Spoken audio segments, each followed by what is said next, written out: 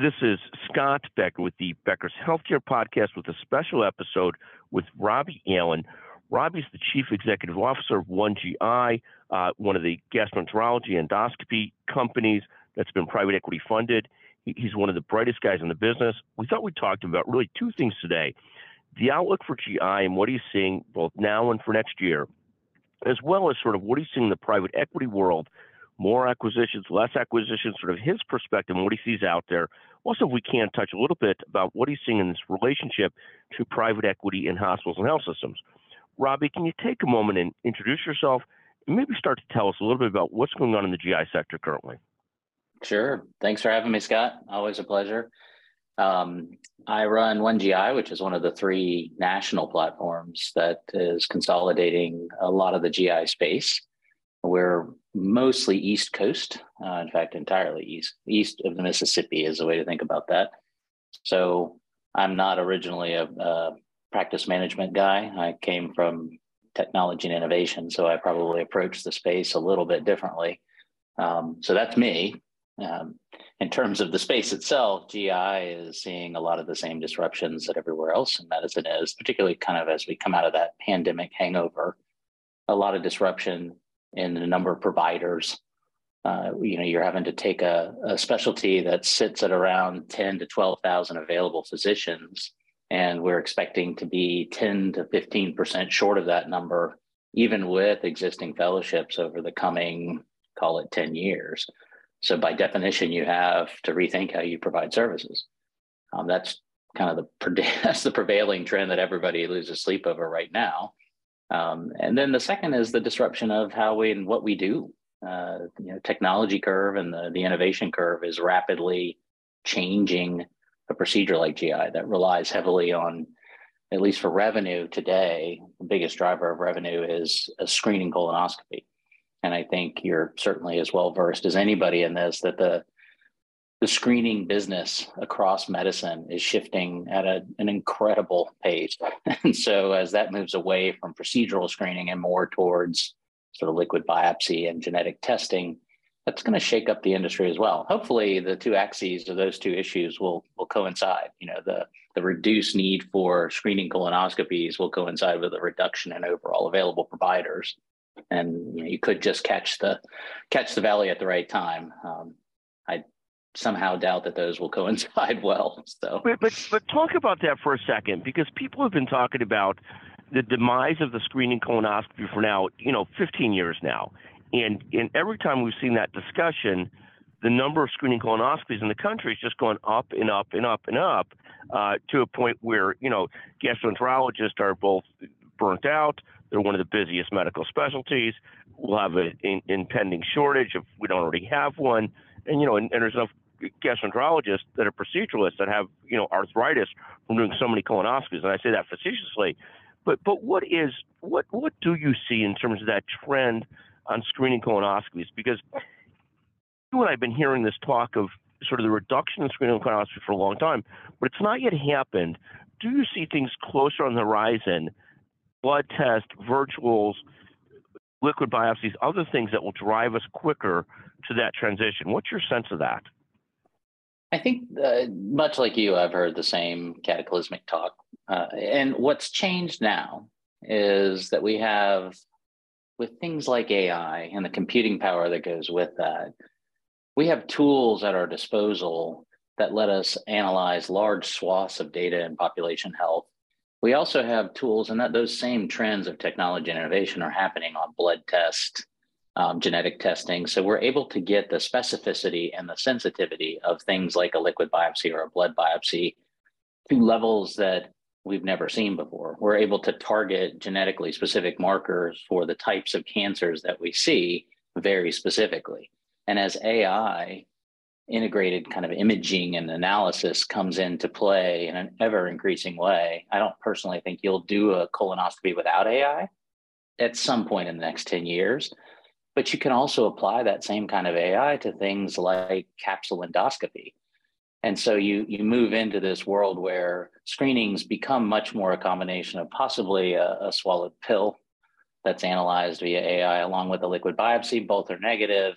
We'll see you in 5 years for a return. it removes some of that early phase screening. What it also, though, does, in no way does it provide full relief to the specialty, because it's going to increase the number of therapeutic scopes that you do. You're going to catch more things with that. So it's not the end of the specialty, but it's shifting us into more of a value-based care paradigm. Let's use these more effective, more efficient, cheaper screening protocols and move the skill set over to the therapeutic side, which is really, that's been missing largely in GI now for the last 20 years. As you said, we're doing mountains of screening colonoscopies. What a fascinating perspective. And Robbie, hospitals and health systems, what do you see in terms of how they play into all this and so forth? And there's certainly plenty of hospitals and systems that still have full GI labs, full contingents of proceduralists and gastroenterologists. There's other proceduralists, gastroenterologists that are completely independent, really. Where do you see the two of them playing together? What's your sense of that, or what do you see? They haven't historically always played well together. The old paradigm for hospitals of, well, we built it. We have this fixed asset that we've spent all this money on, the hospital, the center, all of the equipment, and therefore you should come and pay a hospital rate. I think that ship has sailed. So as you see sort of forced migration of procedures into the most efficacious and efficient cost-wise way to treat, you're putting the hospital systems a little bit at odds with well-run larger groups that sit outside the hospital that are able to provide the same care for significantly less, just because of a lower cost burden on fixed assets. The reality, though, is those things also always move in cycles. You have folks that kind of drive towards physician employment or the acquisition of practices, and then they tend to leave those in cyclical patterns of 10 to 15 years. GI's always been pretty independent. The guys who end up in the hospital systems and the academic systems generally profile a little bit differently than those who stay independent. And so the trick is going to be, how can we all work together to capture the full cascade of care in GI? Because the hospital really, it should be focused and that acuity of care environment on the things that happen after the colonoscopy. So when we find advanced cancer or things that are progressing to things that we can't treat in an ASC or in the office or in the home, that's where the hospital really steps in. And it's actually the economic aspect of this that the hospital really does want to capture. So long-term, there has to be a partnership there. But as healthcare moves to the home, as the site of care keeps doing this inexorable march to the home, the hospital of the future being the home, in the words of Bill Frist, this is coming. And so there needs to be better management of how we share that whole care cascade. And I wouldn't say that we do it well today. It's still incredibly competitive and binary. The hospital wants to own the whole chain, the supply chain of patients, if you will. And the reality is a gastroenterology practice, no matter how big, is not prepared to compete on that front. So instead, they compete on the service line itself. Thank you very much. Another question. The latest numbers I've heard is that private equity sort of as an area is sitting about on $1.2 trillion in money to invest or commitments to invest. What are you seeing there in terms of private equity interest in acquisitions, bolt-ons, platforms, both with respect to GI and more generally, what's your sense of what's going on with private equity currently? I think there's still enormous interest, largely being driven by the dry powder sitting on the sidelines. Certainly larger deals that require syndicated debt, where you're having to put together a package of lending money that gets well north of 50 million. Those are harder to do right now, just because the lending rates and SOFR curves are kind of pretty high up there, and it makes those difficult to price. And multiples have yet to come down. They may be reduced by maybe a turn on the acquisition side, but not significantly enough to offset that increased cost of capital. That said, I think the best private equity firms recognize that the opportunity's out there. You just have to watch the seller expectation, because anybody that came out over the last year has seen historically, frankly, stratospheric multiples on even smaller practices. And those don't really hold up in today's environment. So if you can manage the seller side expectation, there's enormous activity out there waiting to happen. And GI is certainly one of the hotter spaces, in the sense that everybody's caught on. Everybody realizes the benefits of scale. And I think you're seeing a lot of exploratory activity. So It's the question really is one of when the debt markets loosen up a little bit, which then will start to certainly heat things up as we march around this, the most telegraphed recession in U.S. history, in my opinion. It'll be interesting to see how everybody gathers at the end of 23 around M&A activity. We haven't personally seen it slow down.